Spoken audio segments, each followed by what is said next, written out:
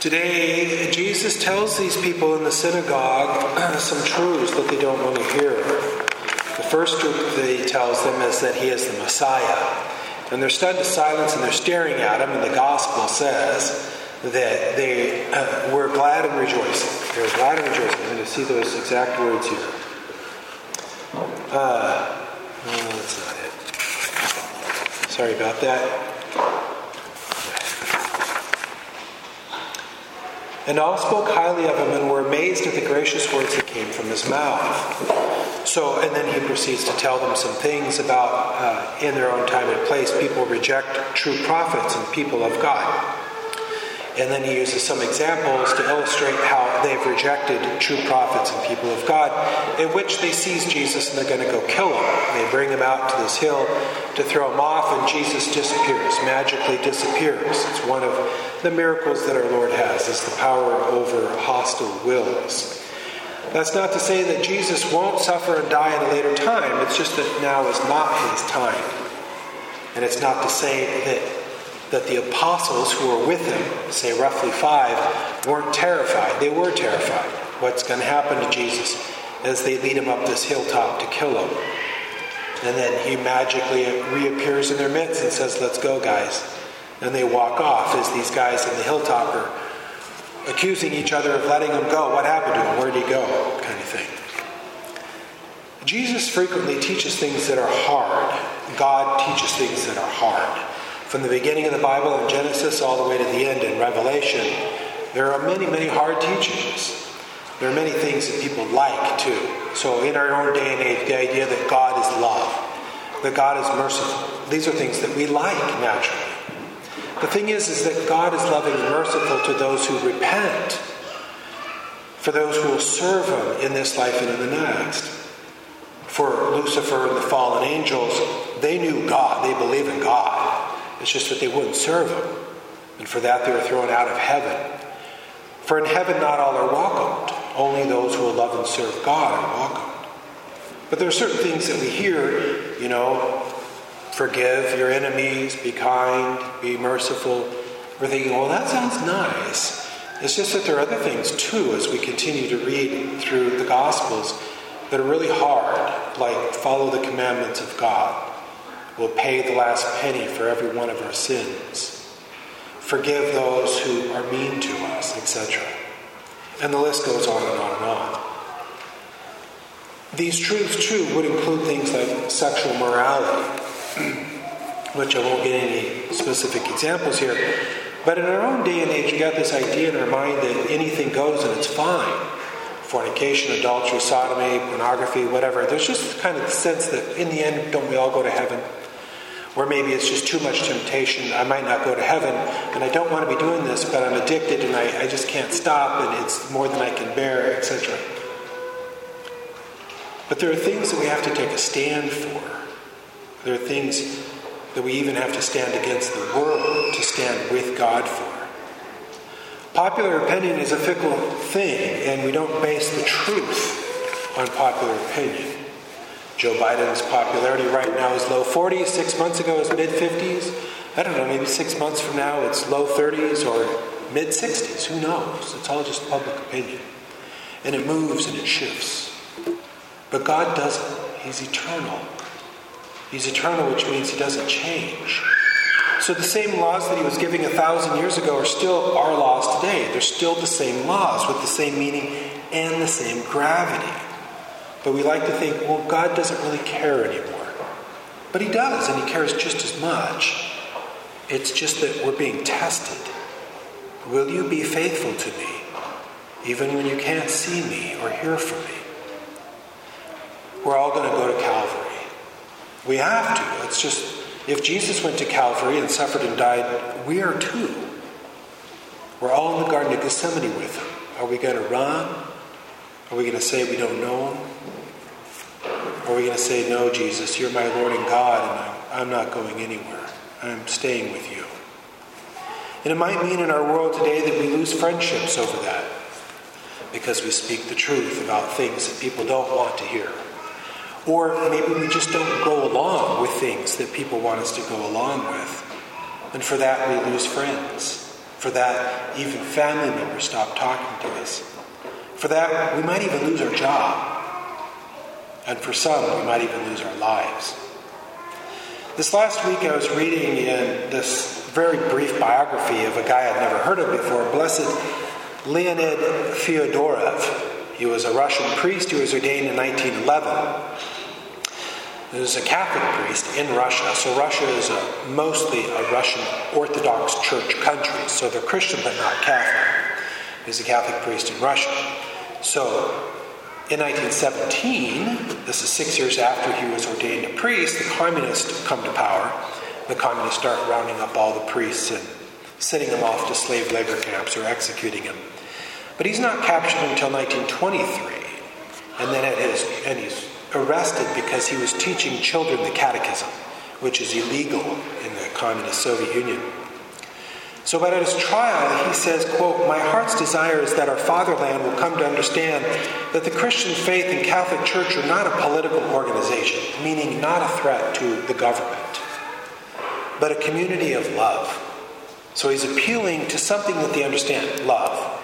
Even the communists might love their spouse or love their children, etc.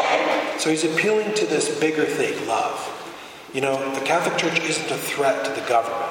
We're all about love.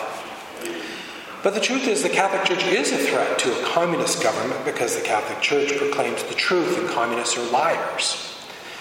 And they're accusers and they're murderers. That's what every communist regime in the world has ever been. Anyway, no matter what he says, he's arrested. He's sent off to a slave labor camp and he dies in 1935 of just being worn out, sick, etc. But what gets me as I'm reading through this, and he's an impressive guy, obviously, I mean, he's canonized blessed, is that it's like, well, the communists took power in 1917, he's not arrested until 1923. What's going on in those 5+ years? Why wasn't he arrested right off the bat? And I'm thinking, well, you probably kind of laid low, you know, didn't dress as a priest and just kind of did what everyone else was doing and on the slide trying to minister as much as he could, etc. And then why at his trial did he not say, instead of saying this thing about love, instead of that saying, "My heart's desire is that our fatherland will be converted to the Catholic faith, that the whole world will be converted to the Catholic faith, to Jesus Christ, the way, the truth, and the life." Maybe if he had said that, he wouldn't have been sent to a slave labor camp. Maybe he would have just been shot and buried in an unmarked grave. And maybe that's what he was afraid of. But anyway, it got me thinking, you know, when I think of saints or martyrs, I always think that they're so brave. I think in particular of the little kids who would be martyred, how brave those little guys are.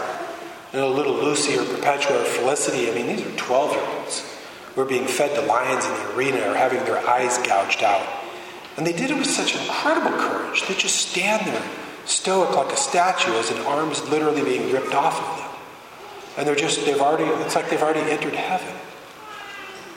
And then I look at myself thinking, man, if I say that to that person, then they're probably not going to like me. I maybe shouldn't say that. Like, wow. But then I think of St. Peter. And St. Peter, remember, he died a martyr. He was crucified upside down. But not before he was fleeing from the people who were trying to arrest him. The city of Rome was burning. Nero had set it on fire and he was blaming the Christians and he was rounding up the Christians for execution. And being the Pope, he would be target number one. So Peter's left the city of Rome. He's on foot down the Appian Way, got through the gates and out. And as he's traveling down that road, Jesus literally is walking in the opposite direction, coming straight at him. And Peter is stunned. There's his Lord, Jesus, just as he was 40 years earlier. And he says to Jesus, "Which way are you going, Lord? Rome's burning." And Jesus says to Peter, "I'm going to Rome to be crucified again." And then Jesus disappeared. And then Peter understood now is not the time to run. He had maybe ran and hid many other times. But now was the time to turn around and go back into Rome. And to stand up to Nero. And he did. and he was crucified for it. There is a church on that spot. If you go to Rome, outside on the Appian Way, outside the city gates, they literally built a church called Quo Vadis, where Jesus and Peter met, and Peter turned around and went back in. But it got me thinking how many different times Peter was frightened. How many times he was just a coward. When Jesus was arrested in the Garden of Gethsemane, he ran.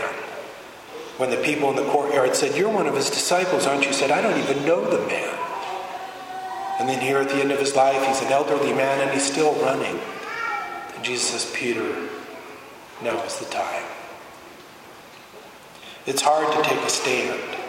It is hard to take a stand. It really is. To take a stand in the big sense of losing our lives, obviously, but in the little stands that we can take. For most of you, it's just too difficult to make the sign of a cross in a restaurant. You think you're going to die a martyr right on the spot. Nobody's going to kill you. Your food service isn't going to suffer. In fact, there might be people in the restaurant who appreciate it, and their strength is strengthened because of it. But still, we're cowards. We're scared. We're scared to be different in any way. In our first reading today, this is the prophet Jeremiah writing about 500+ years before Jesus comes. God says through him, "But do you gird your loins, stand up and tell them all that I command you, all that I command you. Be not crushed on their account, as though I would leave you crushed before them.